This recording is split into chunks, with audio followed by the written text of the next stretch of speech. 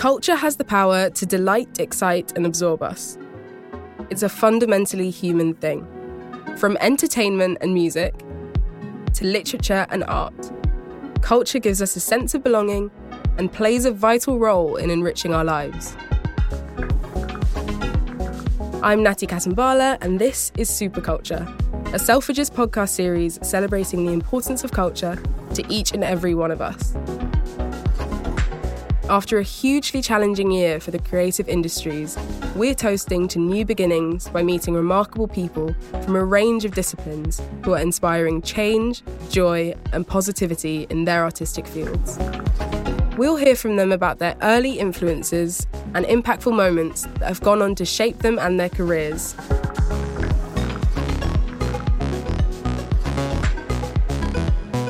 In this episode, I'm joined by artist Hamid Maye. My name is Hamid Maye. I'm an interdisciplinary artist based in London.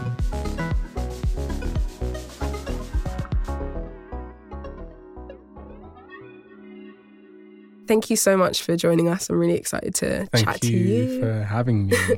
We always start with the big questions. And culture is something that is so vast and means so many different things to so many different people. So I wanted to know how you would define culture. Culture, what really is it? It's so tangible and intangible at the same time. It is everything. It is the way we speak, the way we communicate, the way we interact with each other, the way we relate, the way we think, the way we dress, the way we feel. I guess it's the fabric of society, essentially. Going to the start of your own journey, I guess, with art and culture, do you have any earliest memories of when you were first exposed to art? So my mum has always been into textiles. I always used to see her doing sketches and all those things. So those were some of my earliest memories of anything vaguely artistic. I used to do a lot of doodling myself, and it was just just random doodles of some of my favorite cartoons or animes or whatever. But I never really thought much of it. It was just something I enjoyed doing. And how do you think those experiences have gone on to, I guess, impact who you are today and the kind of art that you make? I think looking back at it and what I was doing then, I think ultimately for me, art has become a search for expression and a search for language. So I guess what I was doing then was trying to kind of figure out my own languages and my own forms of expression.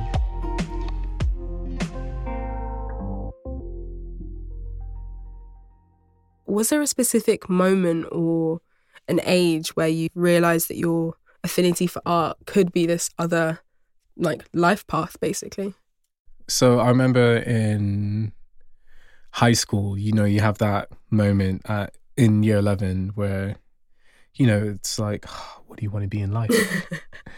And I just really didn't know because, at school, I was, mostly equally good at most subjects.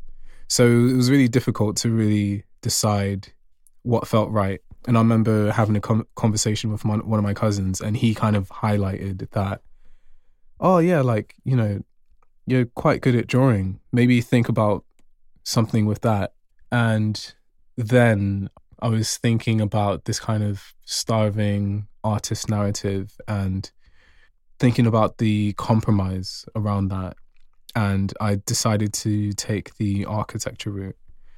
I remember even at A-level when I was going to sign up for my courses, I think it was on the day that I decided, okay, cool, I'm going to do architecture because the other route would have been medicine. And what happened was, I think one of the sciences I wanted was completely filled up at enrollment. So I was like, okay, cool. Guess it's architecture then. We're going to do this. So I, just studied a few A-levels to aid my journey into architecture. And that was actually my first experience of studying art at any form, because I didn't do GCSE art or anything like that. So I remember like, you know, starting off A level and everyone had like, you know, a bit of a base, and I was just like, I had no skills. For me, I was just determined. I was like, you know, this isn't something that's going to conquer me. I'm going to conquer it. I mean, I just think it's so mind-blowing to imagine like that other alternate reality in which that science class might not have been filled up and you became like a doctor or something. Very much so. Like that could have been a reality. It probably is a reality, you know. Somewhere out there in the universe. Yeah, exactly. I wanted to know a little bit more about the culture where you grew up specifically and how that might have shaped you. I've mostly grown up around South, mostly like, you know, Brixton area.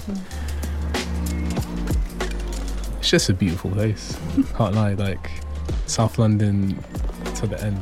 You can't beat South London pride. Like listen, like 3 plantain for £1. You know, OG South London. Like, you know, South is just beautiful. A mixture of just like different characters and different peoples and different ways of engaging and like different ways of presenting, and it definitely enriching my experiences with like culture and art and just the people around me. I guess you can't really talk about South London without talking about the changes that it's going through at the moment, and how I wondered what it's like to kind of have been there since those first 3 plantain for a pound days, and to kind of witness the shifts that have happened since. Yeah, so just for context, it definitely is not 3 for £1 anymore. Those days are long gone. Yeah, it's like 1 for £1.50 now, I think. If you find a bargain. Listen, some places it's by the weight, so it's real out here. But yeah, like witnessing those shifts, it's a very slow and insidious thing to witness, because neighbours start moving out, prices of things subtly start going up, barbershops, grocers, like they all start closing down.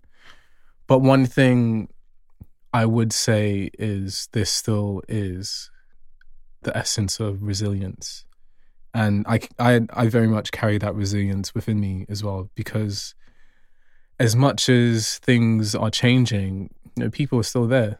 You know, they just plant themselves there and they're anchored because that is their Brixton, and ultimately no one can take it from them. There's still such a community, and it's like, it's beautiful to see them kind of persist through the changes. Back to architecture for a second, I wondered, when you kind of made that shift from architecture to artist, were there any things in particular that you felt that you could bring from that discipline into the work that you create today? I would say studying architecture definitely gave me, I guess I would describe them as anchors, which I use in my practice now. Just to give context, architecture BA is conceptual and very like narrative driven, and BSc is more technical, so I did a BA. So from that, I definitely got a lot of skills, but especially like in terms of like the importance of narrative to projects. And a lot of the projects we would do, there would always have to be a user in mind in terms of like how they interact and engage with the space and your reasoning for creating that design. So the transition, I think when I decided to do art, I already had these skills which I slowly started figuring out how to implement in my work.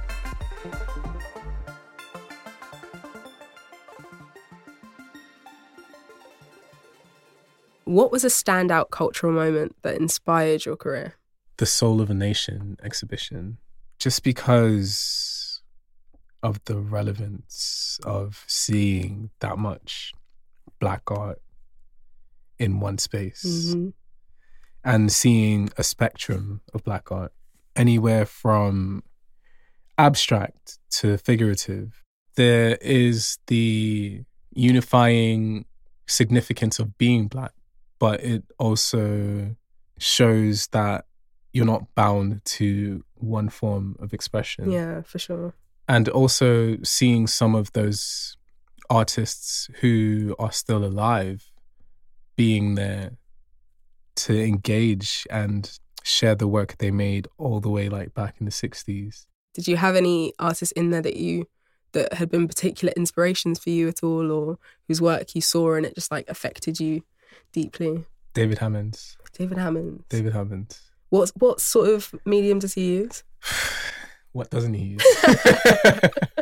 That's a good answer. So David Hammond, I didn't realize how much his work impacted me until like years after. His work in the exhibition, I believe, were the body prints, which has influenced my most recent work.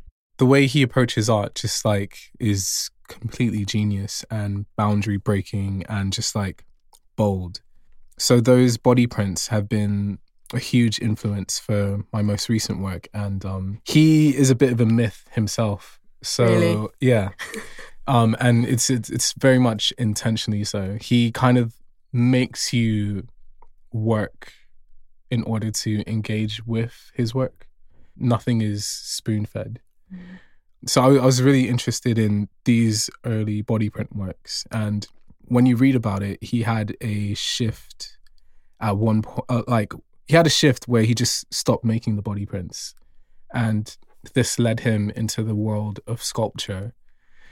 And to paraphrase, he basically stopped wanting to buy art materials to make art. So if you see his works post the body print up until quite recently, one way to describe his practice or his sculptural practice is assemblage. And that is done through bringing together objects to tell a story and to create a sculpture. And he more than often will use found objects. And he was quite a bit of a troll. There was a commission Hammond had that was commissioned by a rich couple for their home. And what he did was he got a picture frame and he collected the dust from around their house and traced around the frame, and that imprint of dust, the dust drawing, that was what he gave them. I wonder how much they paid for it. I kind of don't want to know.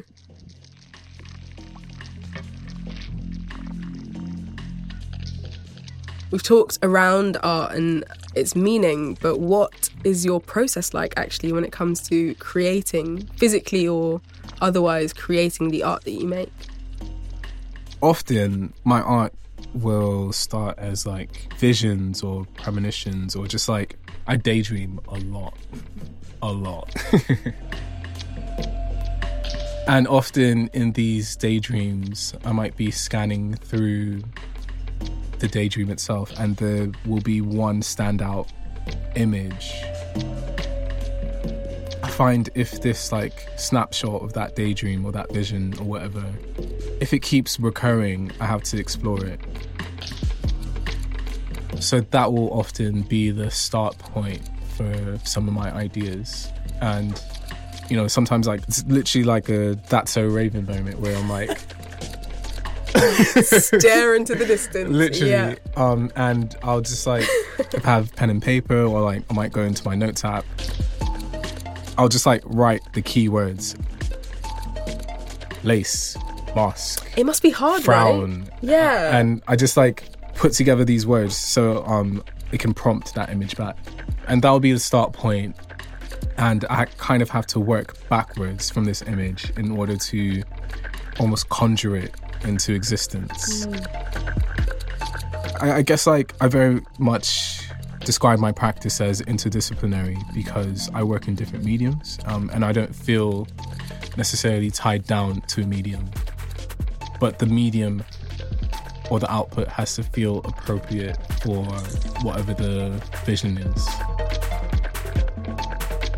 I'll do a sketch of it, and then I will usually work on a piece for around 3 to 5 days, usually around 3 days, because it takes a while to get to the place of making. Most of it is thinking. Yeah. Executing is like probably the shortest part of the process. So when it comes to executing, the urgency is so immediate that I need to capitalize on that energy. So usually it's like a 3-day turnaround. And if I don't complete it in that time, often it just fades away. It fades away. Because it's kind of like you have to realise it quickly before it, like while it feels close to you. Yeah. If you had to describe your work for someone who's never come across it, are there words that come to mind or themes? Yeah, memory, feeling, imagination, surrealism, reality, time, inheritance, mutation, shape-shifting, myth-making.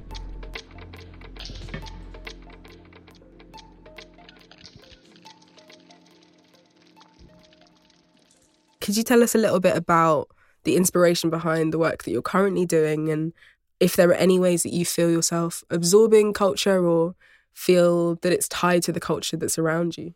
A lot of the work I'm currently doing revolves around memory and the different aspects of memory. And that kind of started as a manifestation of like digging into my own memories and trying to make this idea of memory tangible. And how it started off was I would try and recall memories from the past. And when I would meet these memories, I'd realize that they weren't as whole or complete as I thought. And often what we do when a memory is incomplete, we try and fill in that information to make it more complete. So I started off by doing some drawings, which I describe as anthropological drawings. These drawings helped me kind of visualize or start to visualize a tangibility around memory. And that slowly evolved into then figuring out the relationship between memory and imagination and how the two meet, and especially that space in the middle of them and the role imagination plays into memory.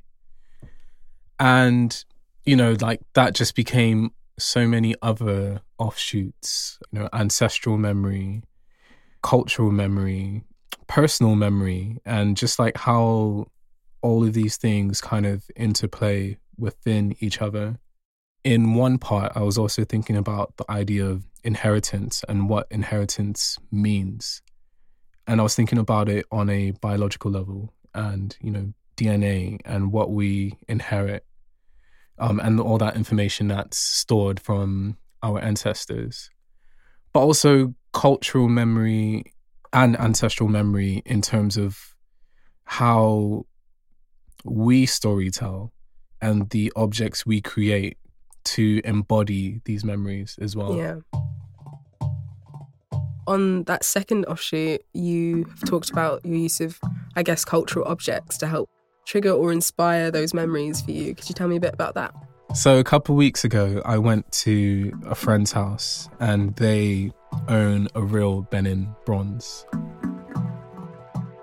And I remember just walking in and the presence of this object was just immense. I was quite intimidated by the heavy presence of this object. So it took me a while to even be able to approach it. And when I finally did, I can't even describe the feeling that I got from this object. I literally felt like I was downloading some sort of ancestral information. I felt a heavy connection with this object. I felt a care for this object. I felt a familiarity with this object. And a lot of the work I've been doing has been referencing these so-called objects, these objects that have been lost, stolen, displaced, etc. And in a lot of the early drawings I was doing, I was figuring out how to retrace memories, and I was figuring out how to retrace my own memories. And I was using these objects to figure out how they would reconcile and retrace their memories. And what I was doing was I was doing these like black and white drawings with faces and kind of chalk outlines of some of these objects, like kind of overlaid. And this is why I was describing them as anthropological drawings, because they are very much references from real life. And for those who don't know, could you just give us a little bit of a whistle-stop tour of the significance of Benin bronze and what exactly it means to kind of encounter something like that? They were very, very, very significant objects during the rule of the Benin Kingdom. And often they were depictions of real people, and each object had its own kind of unique characteristics. And essentially, I equate them to chapters of encyclopedias because they hold information. They are depictions of real people. They are documents in their own regard. For, reasons I'm not going to get into, a lot of these objects were displaced in an attempt to kind of overthrow Benin Kingdom. So a lot of them are just all over the world, not in their rightful places. And to encounter one of these, I felt honored on one part, but on the other part, I was like, I shouldn't feel honored because this is my lineage. Yeah. I have a right to this information. Yeah. I think what I found amazing about this experience was, despite its journey and the different hands it's been in, the different places, it still held its significance. The energy was still there, and it was impossible to ignore. And am I right in saying that you also use lace in your work? Yeah, so lace is something I've been slightly obsessed with. Not even slightly, I've been obsessed with trying to really figure out like the symbolism around lace, because it's something I've used in my work a lot, whether it be drawing or sculpture or whatever.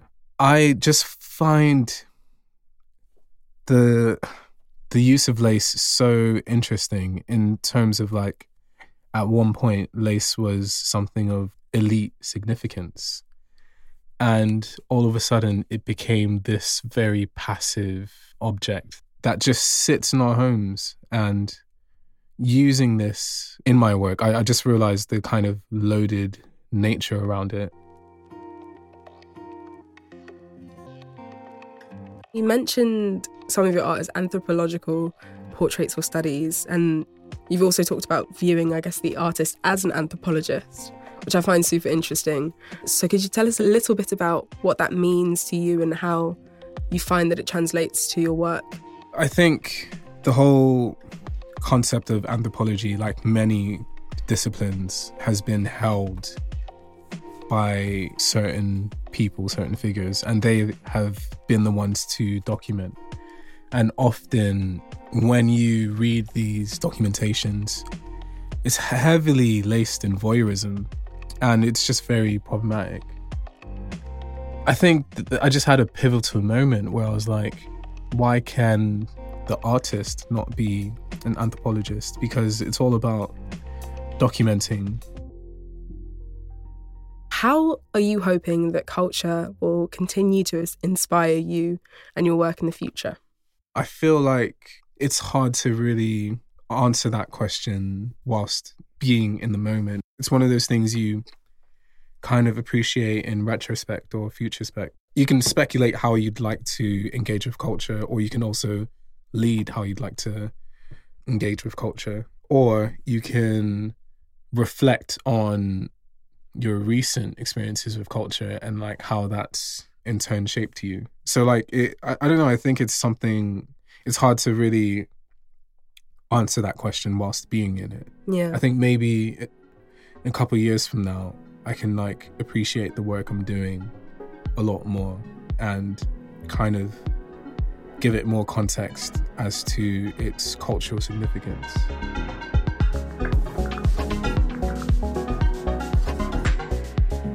This podcast is part of Selfridge's ongoing exploration of the most exciting individuals and ideas in the arts. Tune in each week for more thought-provoking discussions and keep an eye on Superculture at selfridges.com for mood-boosting events, art films and interviews that continue to explore the importance of culture. This is a Radio Wolfgang production and features Hamid Maye. The producers were Cass Denton, Paloma Kaufman, Holly Aquilina, with sound design by Ivor Manley. The executive producer was Ellie DiMartino.